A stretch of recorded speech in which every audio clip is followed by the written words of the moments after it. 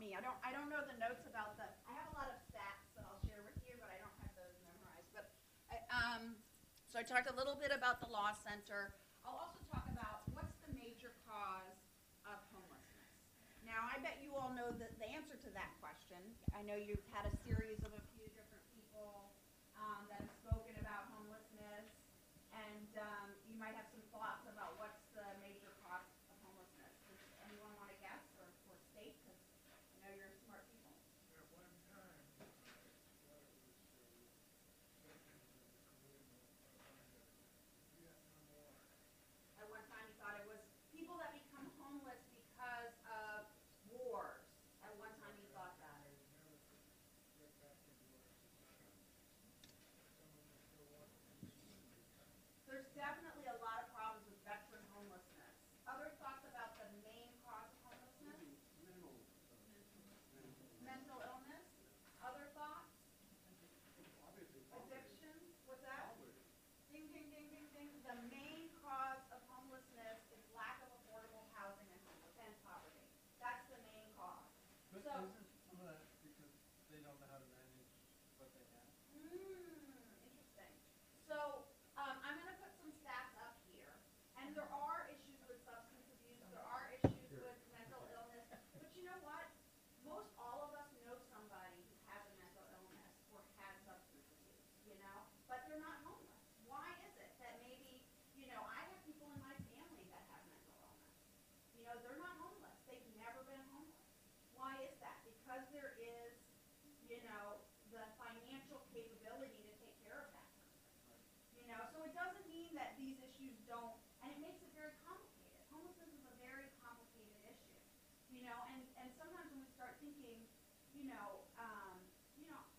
as a faith-based person, as a Christian, I might think, poverty is really important. I came from Sojourners. I don't know if people know Sojourners where I used to work, but they, and this is in a church, so I think I can feel free to, speak from my heart here. But when you look at the Bible where it talks about poverty, and Jim Wallace talked about this, if you highlight every place in the Bible where it talks about poverty and doing something, and you take those out and you cut it out, you'll have a holy Bible. You'll hold it up, and there'll be a lot of holes in it, right? Because there's a lot of talk about poverty and homelessness. So that is, in fact, the major cause. I know we're still working on this. There you go. Yay! Good, because Oh, I need that okay. for my. Completely random. Good, you did a great job, thank you, because I need this for There my. you go. I do not know the numbers by heart. So the leading cause of homelessness is the lack of affordable housing. Average rents were 15.2% higher in 2014 than in 2009. There is a 7 million unit shortage of affordable housing. So there's just not enough affordable housing out there. Where is that? This is nationwide. So the Law Center looks nationwide. So there's a rise in visible homelessness. So, this kind of speaks to what does a homeless person look like? When you think about that question. Many people think that people who are on the street asking for money, that's the only type of person that's homeless. But in fact, a homeless person can look like you, they can look like me. There's many, many homeless children, homeless mothers. That's more common that you'll have a mother and children than you'll have the people that are on the street that are saying I'm homeless. That's only a very small percentage. But there is a rise in visible homelessness. So there's more of that where people are seeing it visibly. Federal low-income housing programs were cut by 50% since the 1980s. Only 1 in 4 eligible households receive assistance, and 2.5 million children are homeless. That's a huge number, 2.5 million. So I'm going to talk today quite a bit about the criminalization of homelessness. It's only one of the areas of work that the Law Center does. I talked about civil rights, youth and education rights, and housing rights are the main areas that we focus on. So civil rights, or the criminalization of homelessness, I'm talking about a lot today because we're doing a big campaign that's coming up. So I'm going to focus a little bit about that today. So we did a report. We're known, the Law Center studies different issues and then reports on them, and we reported on the criminalization of homelessness, and our last report showed an increase in a ban on camping in public citywide programs. So the criminalization of homelessness is basically somebody is arrested just for doing life-sustaining activities in public. So if they're sleeping or camping, that's considered illegal and they can be arrested for it in many jurisdictions. In fact, we won a case for feeding people that were homeless in public. They said that it was illegal in Texas to feed people. It was a faith-based group, and we actually won that case because people have a right to feed people in public. So these are some of the kind of things that the Law Center does, and these are the criminalization of activities around homelessness. So sleeping, lying.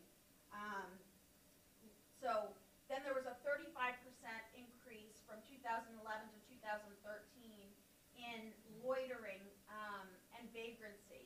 And then there was a 25% increase ban on begging, for asking for money in public. And then there was no ban on sleeping in public citywide. And you know, when you think about these issues, and I'll talk a little bit more about it, you know, it's basically there's not enough shelter in many places. So here people are saying it's illegal to sleep here on the street, but yet there's no place else for them to go. And when they're arrested, when people are arrested, they get arrested just for being in public and sleeping. So someone might say, I'm going to write you a ticket. If you don't move along, I'm going to write you a ticket for sleeping here. And so they write a ticket. You know, maybe the person doesn't move along. They have no place else to go. And then that ticket, then they don't have the money to pay that ticket. So then they get a bench warrant. And then they're caught sleeping in public again. And then they get arrested and go to jail. So I mentioned a 60% increase in citywide bans, and camping is broadly defined. So they're saying no camping in public, but it just means sleeping outside. Diane? Yeah. Do you think some of these actions of being able to give people tickets and then put them in jail is the result of a lot of private incarceration places? That's an interesting question. I think what drives it is because people get uncomfortable with visible homelessness. People see someone sleeping outside and it makes them uncomfortable. You know, we don't, at the Law Center, want people to sleep outside. You know, I think that's something that everybody can agree on. You know, we want a place for people to sleep. But I think sometimes you have businesses, you know, and they say, this is making me uncomfortable. There's someone sleeping here. Right? So what do? Do you make it illegal, or do you provide some place for people to sleep? So, you know, that's been a big case, is like studying what's going on. Is the city providing adequate places for people to live? You know, and this is at the local level now. You know, so that's really, I think, a big driver is small businesses, people that are uncomfortable with seeing it. Maybe a related question is, are there any statistics on the percentage of incarcerated people who started as homeless? What is the population of homelessness that fills the jail? Yeah, that's a good question. I don't know the answer. If we write it down later, I could probably find the answer out for you. But I will talk a little bit. I'll keep going, and we'll have time for questions at the end. What time does this end? 10 after? 5 after. 5 after. Okay. The next service starts at 11:15, so Okay. give people time. Okay. So I will talk a little bit more about the criminalization issue related to the criminal justice system. I have a few slides about that. It might not speak to that question exactly. But one thing that happens a lot is suites of homeless encampments. So, and I think there was recently something about this. People that have no place to live will set up camping. Maybe you even see it sometimes in places downtown DC. I've seen it before. People set up tents. And so what happens is people say, this is illegal, you cannot camp here. And they do what's called a suite of this homeless encampment. So people lose their belongings. This is a big thing that happens a lot of times. People, you know, lose their driver's license, medical, you know, inhalers and medicine that they need, you know, because they're in these belongings and all those things get thrown away. If you don't move, all of your things will be thrown away. You'll lose all your things. People are exposed to the elements. There's loss of community when they sweep these encampments. So I talked about this is very at the local level. So there's a lot of these laws that are happening at the local level, but the federal government, the Department of Justice, we do advocacy with the federal government, and they recently filed a legal brief in one of our cases in Boise, Idaho, and they said it should be uncontroversial that punishing conduct that is universal and unavoidable, consequence of being human, okay, let me try that again. It should be uncontroversial that punishing conduct that is a universal and unavoidable consequence of being human violates the Eighth Amendment. Sleeping is a life-sustaining activity. It must occur at some time, some place. If a person literally has nowhere else to go, then enforcement of the anti-camping ordinance against that person criminalizes her for being homeless. The Bell case dismissed on standing grounds but appealed to the Ninth Court is pending. I have to say I'm not an attorney, so my background is, you know, development and communications. But this statement of brief in our case has had a positive impact across the country. So basically, the Department of Justice said it is unconstitutional to criminalize homelessness. And so, you know, our attorneys are using this information and what the federal government is saying at the local level to say this is not okay. If you don't have a place for people to sleep, then you can't arrest them just for sleeping in public.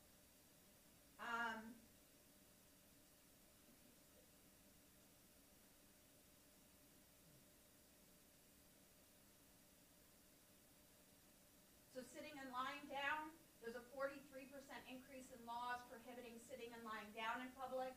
There's no evidence that sit-lie laws improve economic activity in a community. So people are saying, oh, this will improve the economic activity going on if people aren't sleeping and lying here, but there's no evidence to prove that. And it's very costly to implement and enforce these laws that I'm talking about. So it wastes.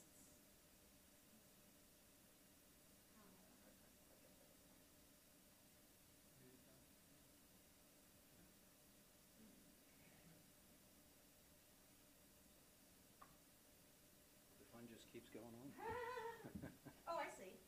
So how do I get back to that one? You just do- Oh, there we go.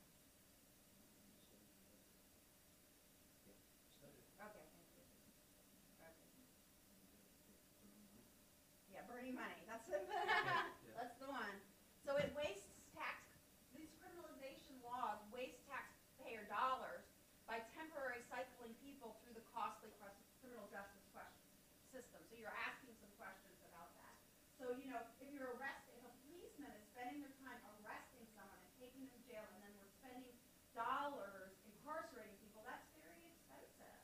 You know, it's much less expensive to provide people with housing and services. And it also exposes cities to expensive litigation. You know, we just talked about the fact that, you know, these are the federal government is saying that it's unconstitutional in order to have people arrested for sleeping in public. So that, you know, it's really exposing people to very expensive things. So what's the alternative? So we're talking about criminalization. What should we do to help people who are homeless? Are people familiar with Housing First? Is anyone familiar with that? Yes. Does anyone want to talk about that? They provide, city-owned, on city-owned properties, I think they provide housing so that the residents can have a roof over their head first, and then they can have their problems addressed. Housing first, and then have the Help problems to get them addressed. a job or give them some kind of medication they might need or other assistance. Anything in the back to add? No, that sounds like it. That sounds like it? For Yeah. people with chronic problems, you can't really treat them while they're spending a lot of their time looking for where they're staying at. Mm. I've been told that in Salt Lake City, there are no homeless people. Mm. Because every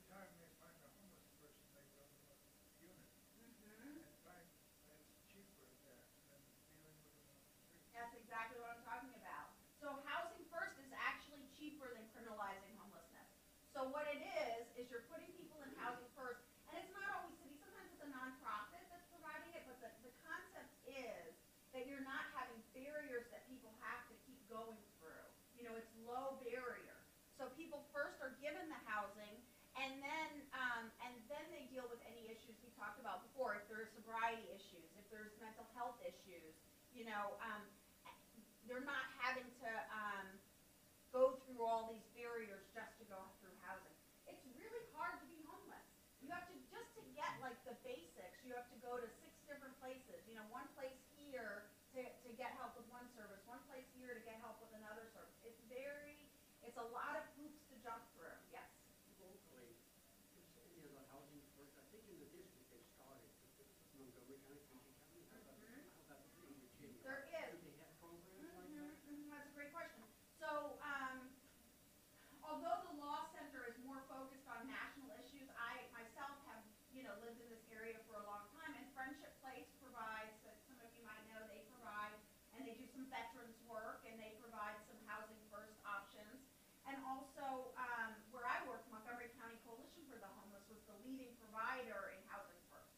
So they run the men's shelter in Montgomery County, but they also have permanent housing.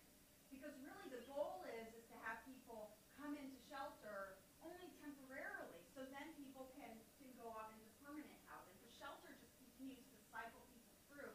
It's not a permanent answer. You have another question? Well, the Marion's Kitchen, which some of us have worked with too, does this and has a whole team of people who are supports to those people who are now residents and in housing. Often they for themselves want housing. There's other things. Landlords have typically liked this kind of program because what happens is if there's any issues with a person who's a resident, they go to the Housing First social service people, and they work with them to work with the, you know, with the client and get things squared away for them. But it's the rate of people staying in housing. This is something that started on the West Coast, and it's like 90-some%. I mean, it's unbelievable what a difference it makes in homelessness. They need that. Many people need supportive They need the services. supports, but they also need to not have to be, you know, all goody two-shoes and perfect before they get it. Exactly. Exactly. So that's housing first. So what about improved law enforcement practices? You know, our police can be our allies. You know, working with police to improve training when they're working directly talking to people that are experiencing homelessness. You know, one of the things we recommend are homeless outreach teams, so that the policeman doesn't have to do it on their own, that they go with the social worker together to talk to somebody on the street. There are, you know, programs that do that, and they're very effective.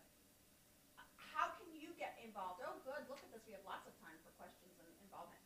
So you can educate yourself about using the power of the law to end homelessness. So I hope I talked a little bit today enough that, you know, my personal belief that, you know, providing housing first is critical. You know, providing direct service and being a neighbor to, you know, our fellow people who are homeless. I mean, that's what homeless people are, who are living on the street. They're our neighbors, you know. But for me, what I really learned in the last 2 years from the law center is that there are laws that can change this, that can make a difference, that can impact. You know, so if there are unjust laws, help to change those, and then help to bring positive laws that will help people, and then enforcing those laws. So that's really critical. So that's one thing you can do. You can oppose criminalization laws and practices at the local level. So one thing, I talked about some of our federal advocacy. One thing that we've done is we've worked with HUD. HUD gives money to these, many of these, probably Miriam's Kitchen, many of these programs that I know they do for Friendship Place and Montgomery County Coalition for the Homeless. And they have a new thing on their continuum of care, which is how they give out money. And local places that are criminalizing homelessness, and they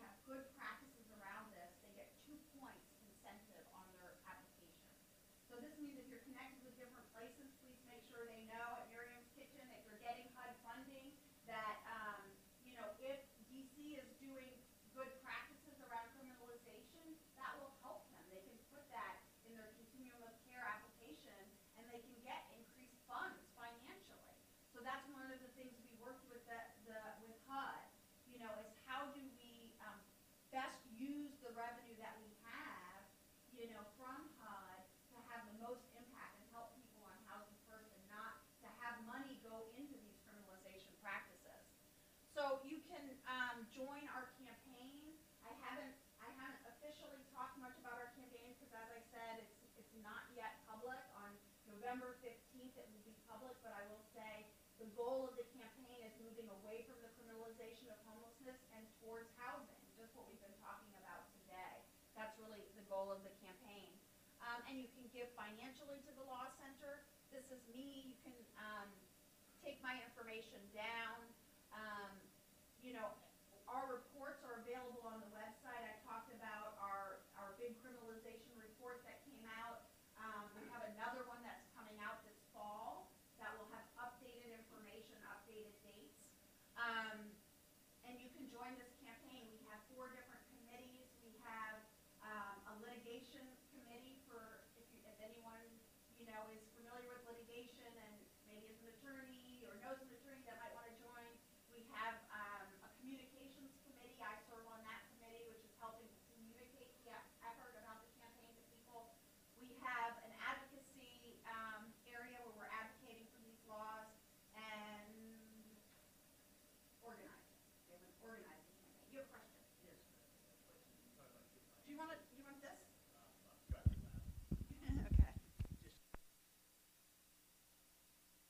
The mayor is trying to have housing for homeless in all the wards.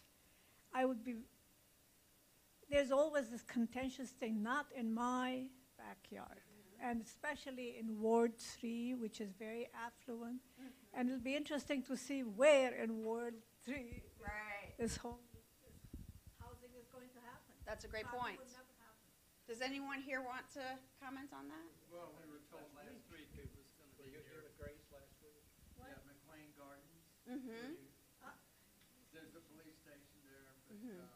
there's some issues in terms of where the police cars would end up parking. And,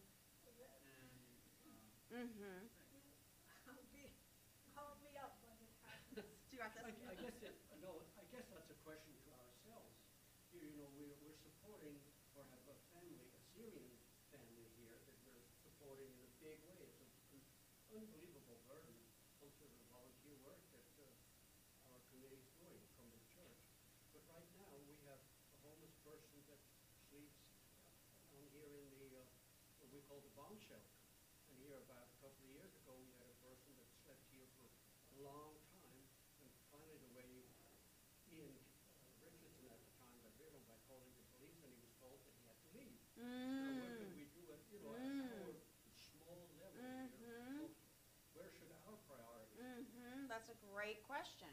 So it's like, what's the burden on your heart to help people? And maybe some people, like I shared at the beginning, that I feel like this has been something in my life that I feel strongly to do something about, and maybe other people feel that way. Some people feel to help this family. Some people may feel burdened to help someone with homelessness. And so, I would suggest calling a local nonprofit. So I don't know if that was something that happened. That's one option.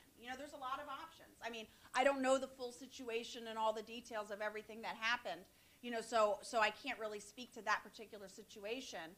But especially, when it's cold outside, there is help. There are lines that you can call for help. The woman who spoke want this? this is just a reminder that the woman who spoke last week urged us to write our council person, Mary Che, because it will be coming before the council very soon, and to write her our support for the homeless activities in Ward 3. Yeah, so that's a great point. So I hear a lot of different comments of people that are interested in thinking about, what can I do? Maybe I want to write my congressperson. Maybe I want to write, city council, I guess no congressperson here, sorry. Yes. We also have a specific program in the church itself where people can walk in and get clothes and some food and tokens for Metro or cards. And there's some other extended services, social services that's being provided. That's great. It's not as extended as, say, what Miriam's is doing. Mm-hmm. That's But wonderful. Our church mission program in the past years has supported Miriam. Mm-hmm. So the church really does have an outreach. Mm-hmm. I'd like to give credit to Panera. John and I go and have coffee early in the morning almost every Saturday. And for years we saw a woman, she was homeless. And she would sit there, I don't know how long, 2 hours, 3 hours, and drink coffee, maybe it was free. And then now we see a couple in one of the booths, and they're sitting there, they're falling asleep. And I've seen him in the library, I've seen him walking down the street, and Panera allows them to stay there. Mm-hmm. They're sort of in a corner, but Mm-hmm. it's much to their credit. Mm-hmm. In the back. Does the district have a policy, I guess, if temperature reaches a certain level, that they go out and help people? It looks like someone is in the back shaking their head that they familiar with that.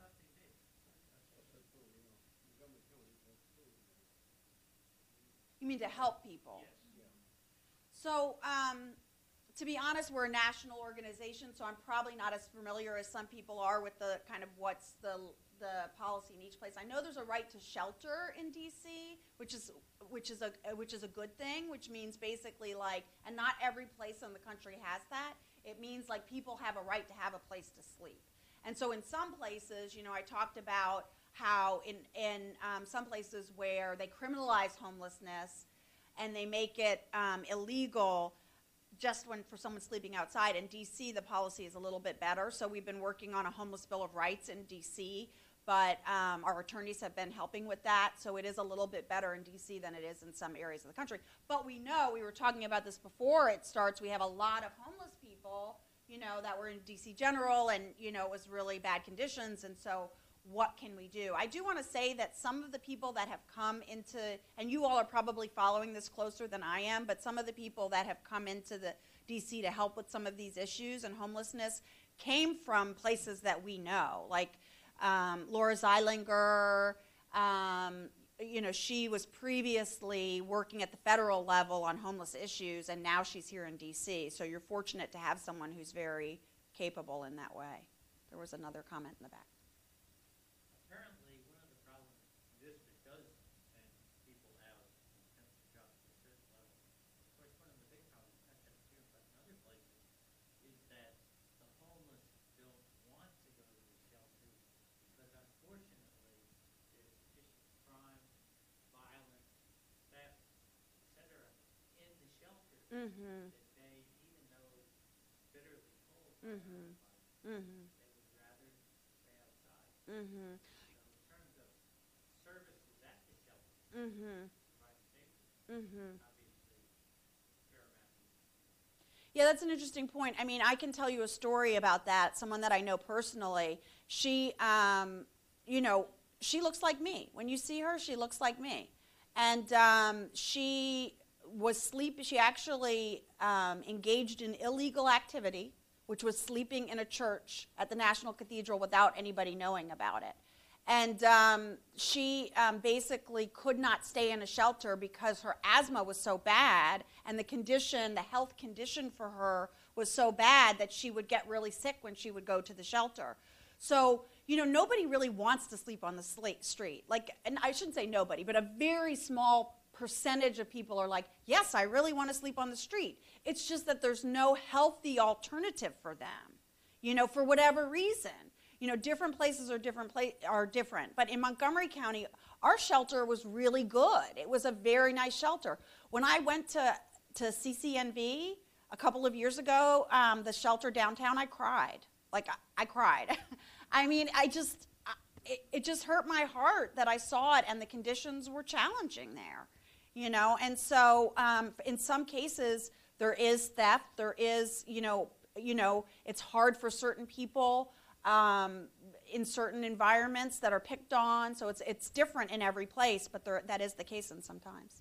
More homelessness in different geographical areas like Climate out west, how does it compare to these? That's a great question. It varies from place to place, and it varies on how they're handling it. So, you know, you mentioned Utah, and Utah does get a lot of credit for doing some things right, you know.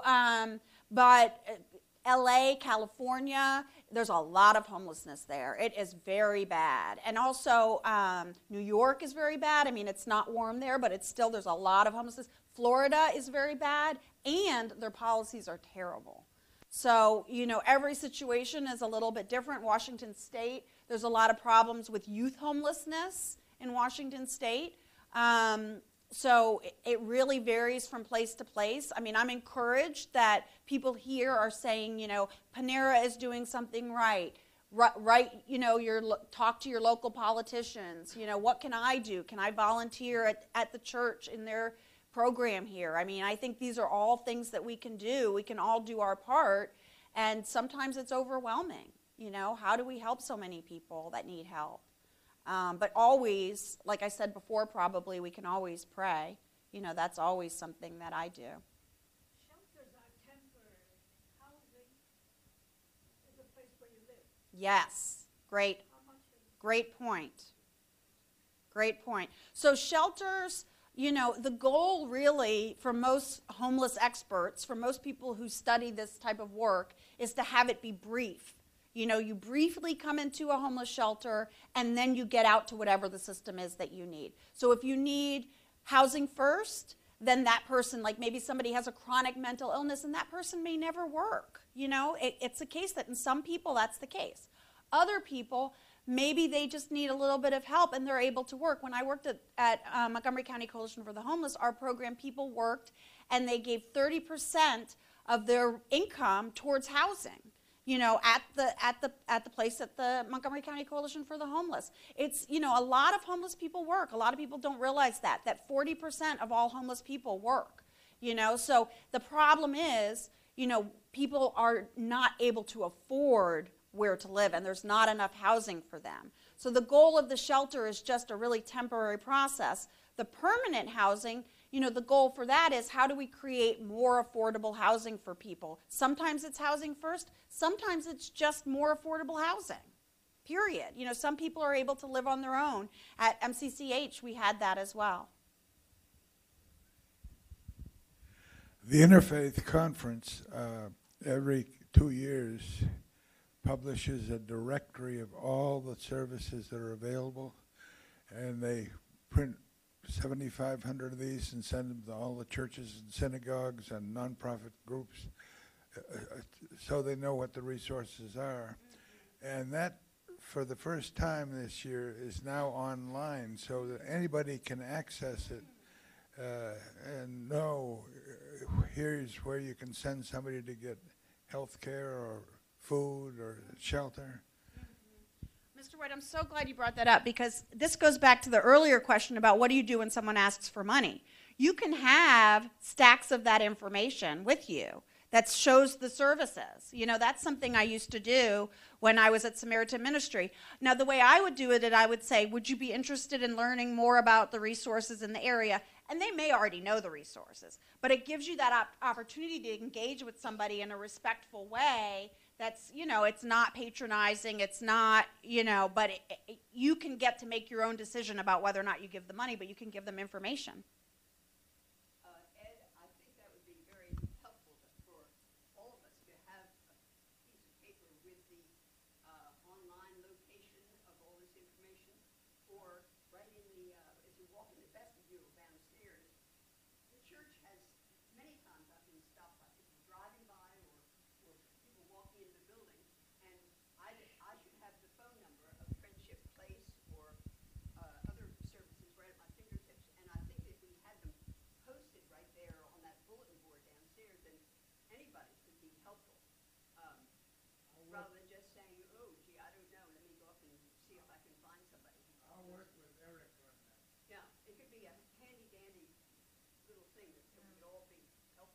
final questions, comments? Oh, well, when I was working here in the program that we have, there were Friendship House, place, I mean, had a little handout, and our program was on it too. Perfect. I don't know if they're still doing that. Does anybody know? down at office schedule. You have those? So Sometimes we give that out. is there something that all of us could have and for? I guess we could, sure. That's probably even better because it has your church in it. Does not have. Yeah. Yes, in the back. I know we have to wrap up. You could put that form on the website and those interested could print it out. We have a church. You have a church website, yeah. Right, Yeah. and notify people on the website. So who's gonna do that? Who's gonna do it? Oh, you're gonna do that?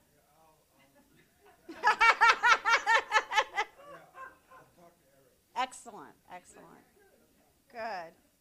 Well, I thank you all so much for your interest. I know that we have to stop, but you're welcome to come and talk to me after, and I'm really encouraged. You really made my day. It really touched my heart that you all are so interested, so thank you.